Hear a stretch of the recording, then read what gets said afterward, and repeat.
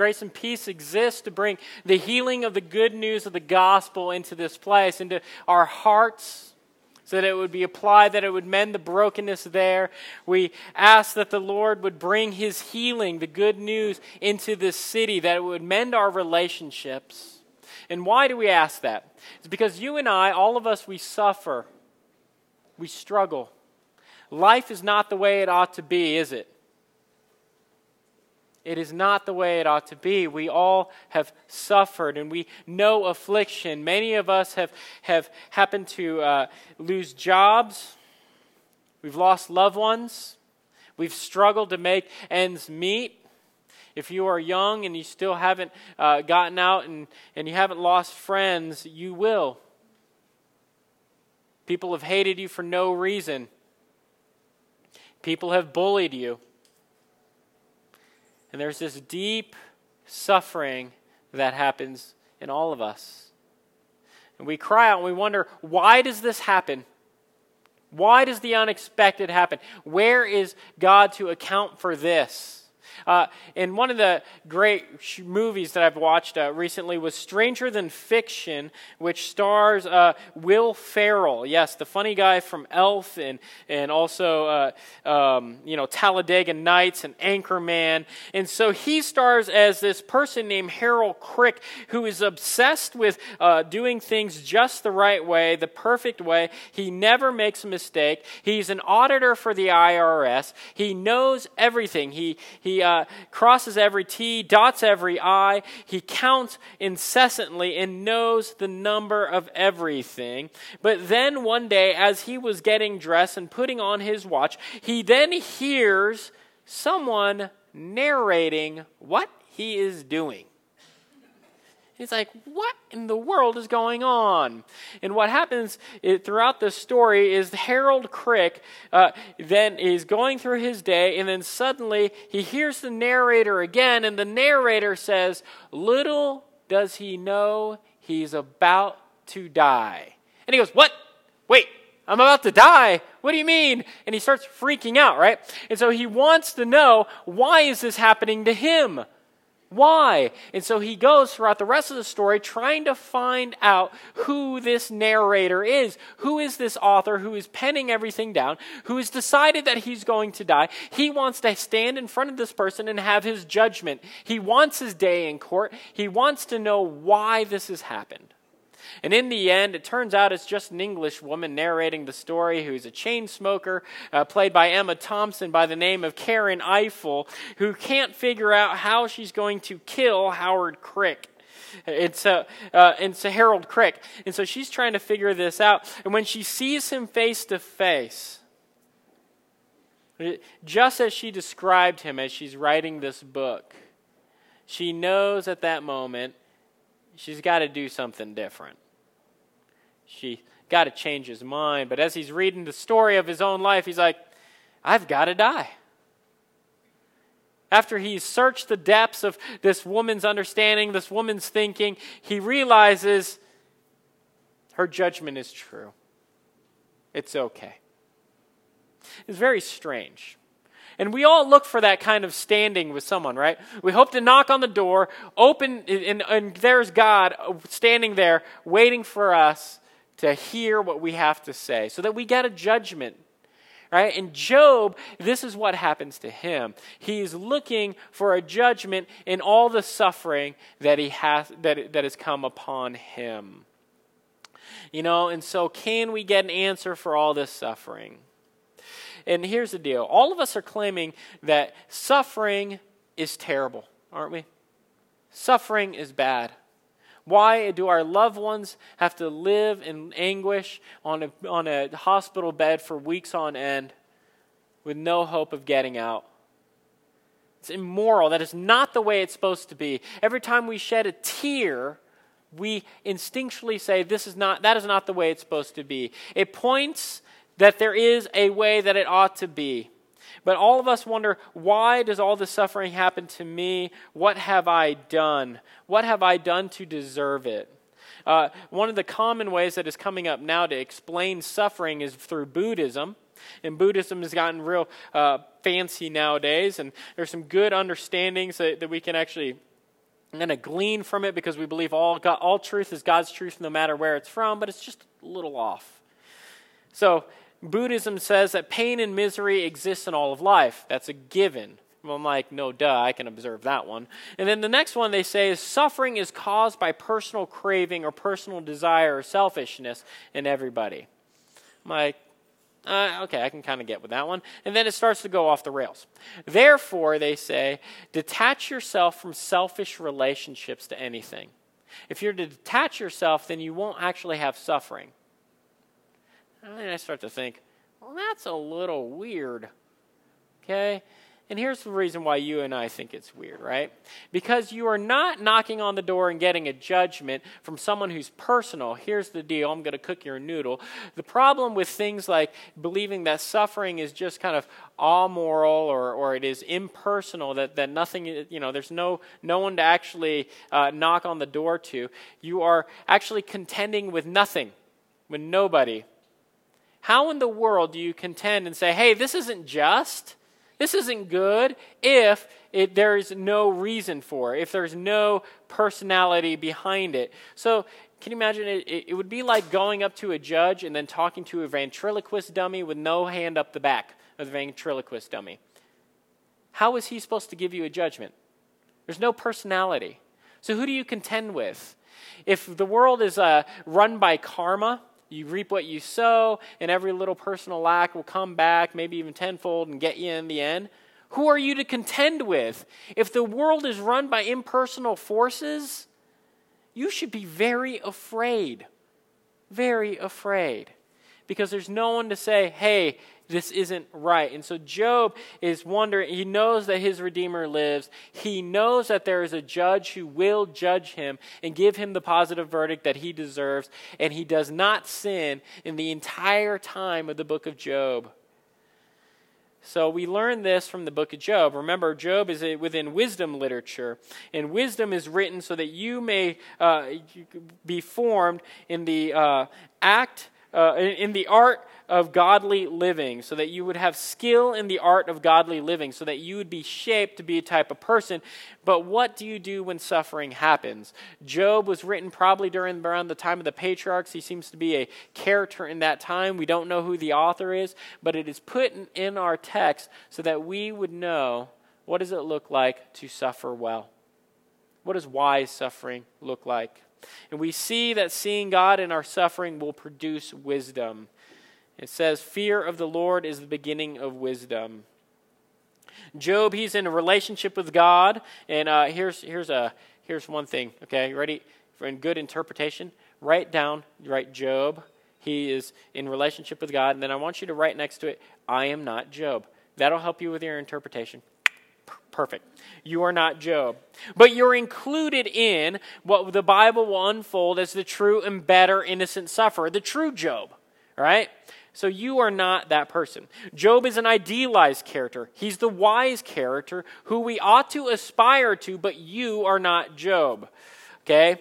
His comforters, they're kind of idiotic and they're ridiculous. You're meant to see them as ridiculous. That is who you should probably identify in the story. The idiotic bad comforter. That's who you're supposed to see yourself.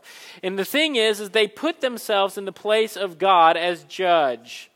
Job, then, he is this righteous, good-standing man who has a relationship with God. And God says, whenever Satan sneaks up there, and he's like, how did you get in here? And Satan says, well, I was kind of going to and fro the earth. And God then offers up Job. I'm sure Job is probably saying, gee, thanks, God. And he says, have you considered my servant Job? He's great. He's awesome. And then Satan's like, that's because you protect him, you baby him, you coddle him. If you allow a little suffering into his life, he'll curse you like that. So it sets up the dramatic scene, right? Sets up the tension in the story. Will Job quit on God? Will Job quit on God? So that's always in the tension. And do you know who's the nagging people who's getting him to quit or give up his integrity? It's his three friends. It's always his three little friends that are kind of getting at him, right? And so Satan then goes down and kills his children, all his livestock. He gets rid of his house. He's like, ha ha. And then yet Job doesn't ever quit on God. And so Satan's all like, you want to know why, God? It's because you don't allow me to touch his skin and get after him. And so Satan then afflicts him with boils in which he scrapes off with a rock. Yes, I know that is disgusting, but it wants you to know how disgusting and putrid this is and how terrible it is for him. And so there's God and Satan. You have to have a disciplined imagination at this point. Why would God allow this to happen?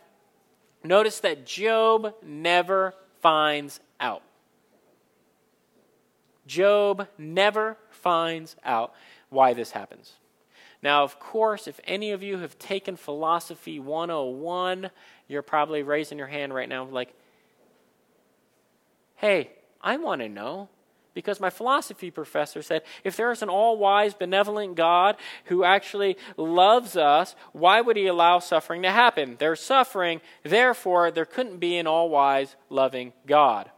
That's usually the way the argument works. We see that there's suffering, therefore you got to punt God. Philosophy 101, you get a hold of that, you have a good reason. People are like, I'm not going to go follow this Christian God. But it's not answering that. Job, the book of Job, is not answering why suffering happens. It assumes that there's suffering. It assumes that there's suffering. And in fact, Job is then counted as a righteous person. He is counted as good character all the way through. Why? And why does this happen? Just because. No reason to know. So we'll find out. We'll dig a little deeper. And so then there comes these three comforters who start off doing really well. They rend their clothes, sackcloth and ashes. They mourn and grieve with Job, but their background of why they're mourning and grieving with Job is in order that they don't incur God's wrath as well. We will find that out. And then these three comforters, these false comforters that they were called, or lousy comforters that they would be called, they test Job's integrity. Because the entire time, Job, will he curse God? Was one question. But then the other question is this. They're always saying, Job, if you would just confess your sin to the Lord and repent like we do, you'll be okay. God will restore to you everything. So they have this idea that God will pay him back, right? That God will owe him if they do the right thing. If Job does the right thing, and Job's like, why would I do an evil thing in order to leverage God? He's like, I have nothing to confess and repent at this point. I'm an innocent sufferer. But they're like, oh no, come on. Look at all that's happened to you. You've got to have done something wrong, Job. You have to have done something to incur all that. You're a little sinner and I know it. Right? They're like, if we had a camera on you, we would know, okay? And here's the deal. That's the way we all feel toward everybody else, isn't it? We look at everybody else, we see that something negative has happened to them, and then sneaking in the back of our brain is all like, they deserved it. And we have a list of reasons why. But Job is an actual innocent sufferer. It even says so throughout the text, and God declares so at the end. We read it in chapter 42. Job is an innocent sufferer. And so someone in Philosophy 101 right about now would be saying, but Vince, we've all sinned. Evil's in the world. That's why evil happens and suffering happens. But we can't apply it to Job. We can't go that way. Here's the deal. To say that we know and can exhaust the very ends of why God allows anything to happen is to put ourselves in the position of God. To say that we know why this happens. And so, here's the deal. God shows up in this whirlwind, and he doesn't give them the answer that he necessarily wants, but he gives them the answer that he needs, and that he is a personal God, and he gives them his character and his ability, and says, you have not punted me, you have not gotten rid of me, and I'm still with you. And in the end, he rewards him. In the end, ultimately, all things are undone. And so here's the deal. In order to grow in wisdom, we must see suffering and see God in the suffering. So we must see suffering. We must see God in the suffering. There was a Haitian woman that I saw on television on NBC News about 9 years ago when a terrible 7.0 earthquake tore apart Port-au-Prince, Haiti. And in it, this woman was crying, and she's talking about what was happening, and she was flustered, and suddenly she says this, and it was a wise statement. She says, I don't know why this happens, but I know that God loves me. And that was the end of the take. I'm like, what in the world? That's amazingly wise. Someone who grows up in poverty, who has had suffering all her life, and has just probably lost loved ones in an earthquake through poor housing collapsing in on them, and she says, I know God still loves me. So we must see suffering, and we must also see God in suffering. We live in an age that is relatively free of suffering. So when it does happen, we're generally caught off guard, and it hits us pretty bad. And we can't be ignorant of it. In the opening scenes, we see Job is afflicted by Satan. And notice God also, though, offers him up to Satan. So God somehow permits it. And so we see the suffering. And so what do? We understand that there is suffering. We must take a look at it. We must acknowledge suffering as actual suffering. To see it is to acknowledge it and say, suffering is real. Suffering is true. Suffering sucks. Suffering is terrible. We can get angry at it. Jesus wept at the death of a friend. And so Blaise Pascal says this, knowledge of God without misery causes pride. Knowing God without any kind of misery, any kind of suffering causes pride. You end up like the three friends. Then he says, misery without knowledge of God causes despair. You end up as a nihilist. You end up European. Then he says, knowledge of Jesus Christ constitutes both, because in him we see God and misery. And so what can we not say then? When we show up and our friends have been afflicted, what do you not say? You should probably not try to explain things by a law of retribution. Law of retribution was really well known in the ancient Near East. It says basically it is the same idea that we have with popular culture karma. You get out whatever you put in, and it is just whatever you get out. And Eliphaz says it correctly, says it almost word for word when he says, remember who was innocent, who that was innocent ever perished, or where were the upright cut off? As I have seen, those who plow iniquity and sow trouble reap the same. So you get that? And this is condemned in the end. This thinking is condemned in the end. The idea that, oh, I know why this happened. He deserved it because of X. He deserved that because he did some crime earlier. He deserved that suffering. And so all of them approach Job and they're like, you've obviously done something wrong. Repent. So Bildad does the same. He says this, how long will you say these things? And the words of your mouth be a great wind. Does God pervert justice? Of course not. Or does the Almighty pervert the right? If your children have sinned against him, he has delivered them into the hand of their transgression. They deserve it, those punks. That's what he's trying to say. If you will seek God and plead with the Almighty for mercy, if you are pure and upright, surely then he will rouse himself for you and restore your rightful habitation. And though your beginning was small, your latter days will be great. And so Bildad says, hey, if you really are righteous, God will hear you and he'll repay everything back. It was like it was a mistake. He'll have mercy on you if you're really good. If you're really good. And Job's like, I don't know if you guys understand what's going on. And then Zophar jumps in and he tries to help even more. And then Zophar the Naamathite answered and said, should a multitude of words go on unanswered, and a man full of talk be judged right? Should your babble silence men, O Job? And when you mock, shall no one shame you? For you say, my doctrine is pure, and I'm clean in God's eyes. But oh, that God would speak and open his lips to you, that he would tell you the secrets of wisdom. For he is manifold in understanding. Know then that God exacts of you less than your guilt deserves. So everyone's saying, Job, you're guilty. You deserved it. Just admit your guilt. And Job's like, yeah, I don't think so. I want my day in judgment. I want my day in court.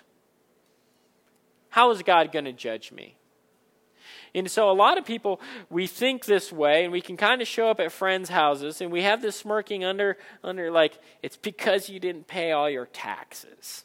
Or, it's because you didn't give enough at church. Or, it's because you didn't pray hard enough. And all this does is add shame. Shame on you. You didn't give enough. You didn't pray enough. You didn't share your faith enough. That's why evil befalls you.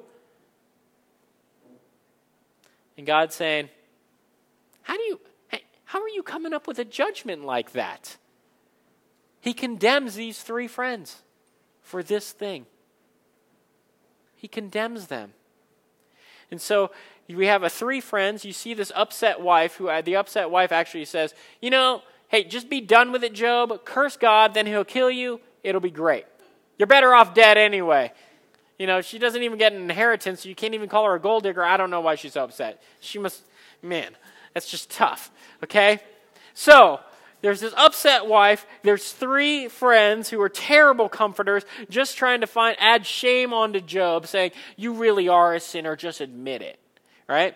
And then there is this know-it-all named Elihu, who doesn't even get mentioned in the end. It's like he interrupts God trying to speak for God, and God's like about to talk, and then, when the little kid jumps in there, like, how did you speak so fast? That's Elihu. We'll talk about him in a little bit. So these guys are technically, they can be theologically correct. You want to know how fun this is? Some of the earlier copies of the Westminster Confession, the Statement of Faith of the Presbyterian Church of America, actually quote them. They actually put it down and say, hey, check this out. Here's some good doctrine in theology, and they footnote it. Isn't that funny? They footnote the false comforters. And so I'm not any better, though. And so we have this also an issue. So how does Jesus respond? How does Jesus do anything or have anything to do with Job? And so in John 9, it says this, and starting in verse 1, and as he passed by, he saw a man blind from birth, and his disciples asked, Rabbi, who sinned, this man or his parents, that he was born blind? See, they're even thinking the law of retribution. This man deserved it, or at least his parents did. And Jesus doesn't play that game. He says, it was not that this man sinned or his parents, but that the works of God might be displayed in him. The works of God might be displayed in him. So most people are generally correct. Generally, you will get whatever you put out into the world. And God will judge it. But how do we know which judgments are for God's? No, we're not the judge. How am I supposed to know that? Who am I to say that, that's obviously God's judgment? That's not the way it goes. Neil Tyson deGrasse, an atheist, you could be correct, and you could also be a jerk at the same time. Okay? Like the three false comforters. And so, Neil Tyson deGrasse, right after 31 people lost their lives in 2 mass shootings in less than 12 hours, he writes this. On average, across any 48 hours, we lose 500 to medical errors, 300 to the flu, 250 to suicide, 200 to car accidents, 400 to homicide via handgun. How often our emotions respond more to spectacle than to data? Gee, thanks, Neil. That makes me feel real good inside. Sure, he's just stating the data. He's just stating what is true. And so when you show up at your friend's house, here's an example of what not to do. People die of cancer every day. Thanks, jerk. Okay? But the thing is we've all done that. We've all thought that. We've all felt that way. We've all placed ourselves in the place of God thinking that we know way too much. That's all of us. And so we just heap shame on top of the already bad feelings of suffering that it also already stinks. But then there's also this first-year seminary student, Eliyahu. Eliyahu, he's a first-year seminary student. He knows it. He's all like, I am trained and ready to help you in your time of distress. And he shows there, bear with me a little and I will show you, for I have yet something to say on God's behalf. I will get my knowledge from afar and ascribe righteousness to my Maker. What this means is he has read theology books. He's got sweet doctrine. For truly my words are not false, he says. One who is perfect in knowledge is with you.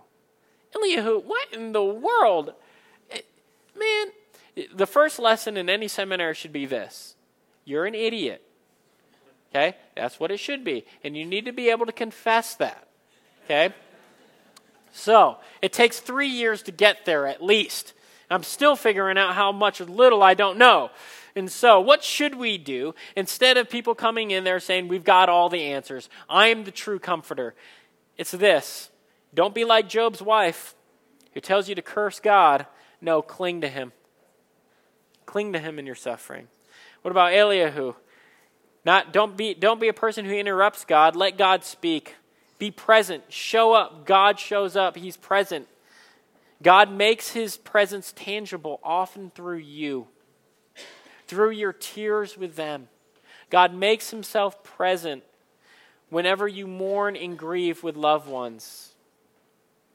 Mourn and grieve. You don't have to say too much. Point to God's character. Speak the truth of God in the Bible. Otherwise, you'll end up like what the Shins say in the song Young Pilgrims. This rather simple epithet could save your hide, your falling mind. Fate isn't what we're up against. Oh, there's no design, no flaws to find. There's no design, no flaws to find. But I learned how fast to keep my head up because I know I got this side of me that wants to grab the yoke of from the pilot and just fly the whole mess into the ground. He says, I'm just going to throw it down. There's no fate, there's no design, there's nothing. And so just go and be happy and smile. Is that what we're to do though? No. When we see suffering, we call suffering suffering. We don't ignore it. We don't ignore it. So the next thing is you got to see God in suffering. You've got to hope for the judgment. God shows up in a whirlwind after being interrupted by Eliyahu. And so it says in 2 Corinthians, so we do not lose heart. Though our outer self is wasting away, our inner self is being renewed day by day. For this light momentary affliction is preparing for us an eternal weight of glory beyond all comparison. You see, without God in suffering, suffering is just a scam. It's something that just happens to us. We shouldn't cry about it. We shouldn't rage about it. We shouldn't be angered by it. We should just let it happen. There's no basis for us to call it unjust or wrong. It's just what happens if there is no God. You know, maybe Macbeth says it, or in Shakespeare says it well in Macbeth. The way to dusty death, out, brief candle. Life but a walking shadow, a poor player that struts and frets his hour upon the stage and then is heard no more. It is a tale told by an idiot, full of sound and fury, signifying nothing. Without God, it means nothing. But with God, suffering has meaning. It has been transformed. It means we are being changed. And on the cross, we see that Jesus does incur suffering to turn suffering on its head, to change it. We are meant to mourn it. We're meant to be saddened by suffering. And so we see suffering produce something good. Because at the cross we see Jesus, who's the true and innocent sufferer.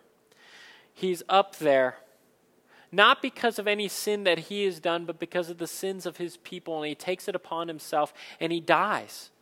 He lived the life we were supposed to live, and he dies the death we're supposed to die. And instead of receiving goodness and reward, the reward comes to us and he gets the judgment. You see, at the cross we see all at once that the case has been settled for you and me. We're not innocent sufferers like Job. We deserve it. When we actually take a look at our life, we deserve it. We deserve the judgment. And what is that judgment? Damned. That's the judgment we deserve. But on the cross, Jesus takes the verdict we deserve and gives us the verdict we all desire, that we're just, we're righteous, that we can stand before God. He's calling out suffering for what it is. It's awful. And we see how awful it is on the cross. That's the judgment. That's the verdict. But he's also turning judgment and suffering into a gift. It's a means to see God even in the difficulty. It's a means to experience God. It's one thing to know a person through the back of a baseball card. It's another thing to throw batting practice for him, to sit at his table, to know that person. See, we can know God from afar. We can know great theology. We can maybe say a few right things to a friend who's hurting. But if we have not suffered, maybe we haven't experienced him deeply. So we see at the cross, suffering is turned on its head. It's no longer simply just pain, but a means to bring about something marvelous. So therefore, not even death wins out. It means we can actually enjoy good stuff in this world. It's not meaningless. It means that everything has meaning. Even enjoying good pizza, it's meaningful. And that suffering and being sad is actually sad. At the end of Lord of the Rings, Samwise sees Gandalf, who he thought he was dead, and says, "Gandalf, I thought you were dead. But then I thought I was dead myself. Is everything sad going to come untrue? What's happening to the world?" "A great shadow has departed," said Gandalf. And then he laughed, and the sound was like music or water in a parched land, and he listened. The thought came to Sam that he had not heard laughter, the pure sound of merriment, for days upon days without count. A great cloud has lifted. We will all experience suffering. We may never know the reason why. But the God in the whirlwind answers you, because the whirlwind came crashing down on Jesus himself in order that you can be free and enjoy it and know that even suffering becomes a gift because you are his child. And death doesn't get the last answer, doesn't get the last statement. God's grace, his love for you, is what wins out in the end and lifts all the darkness. And we get to partake of that, of the true innocent sufferer who suffered on our behalf in this meal. Jesus has made death even come untrue. Let us pray. Our Heavenly Father, when difficulty comes, when we suffer, I pray that we may see you in all suffering. I pray that we would call out to you, that we would not abandon you. Help us to cling to Jesus, who stands and he has never given up. And God never gives up on Jesus. And if we're in Jesus, we are sure forever. So give us strength, although we are feeble, although our minds are limited, to know that even in suffering you are present. You are the God who can call out the Leviathan. You are the strong God who takes away our sin. You are the true innocent sufferer in Jesus, who loved us even when we were idiots. Help us to turn to you. In Jesus' name, amen.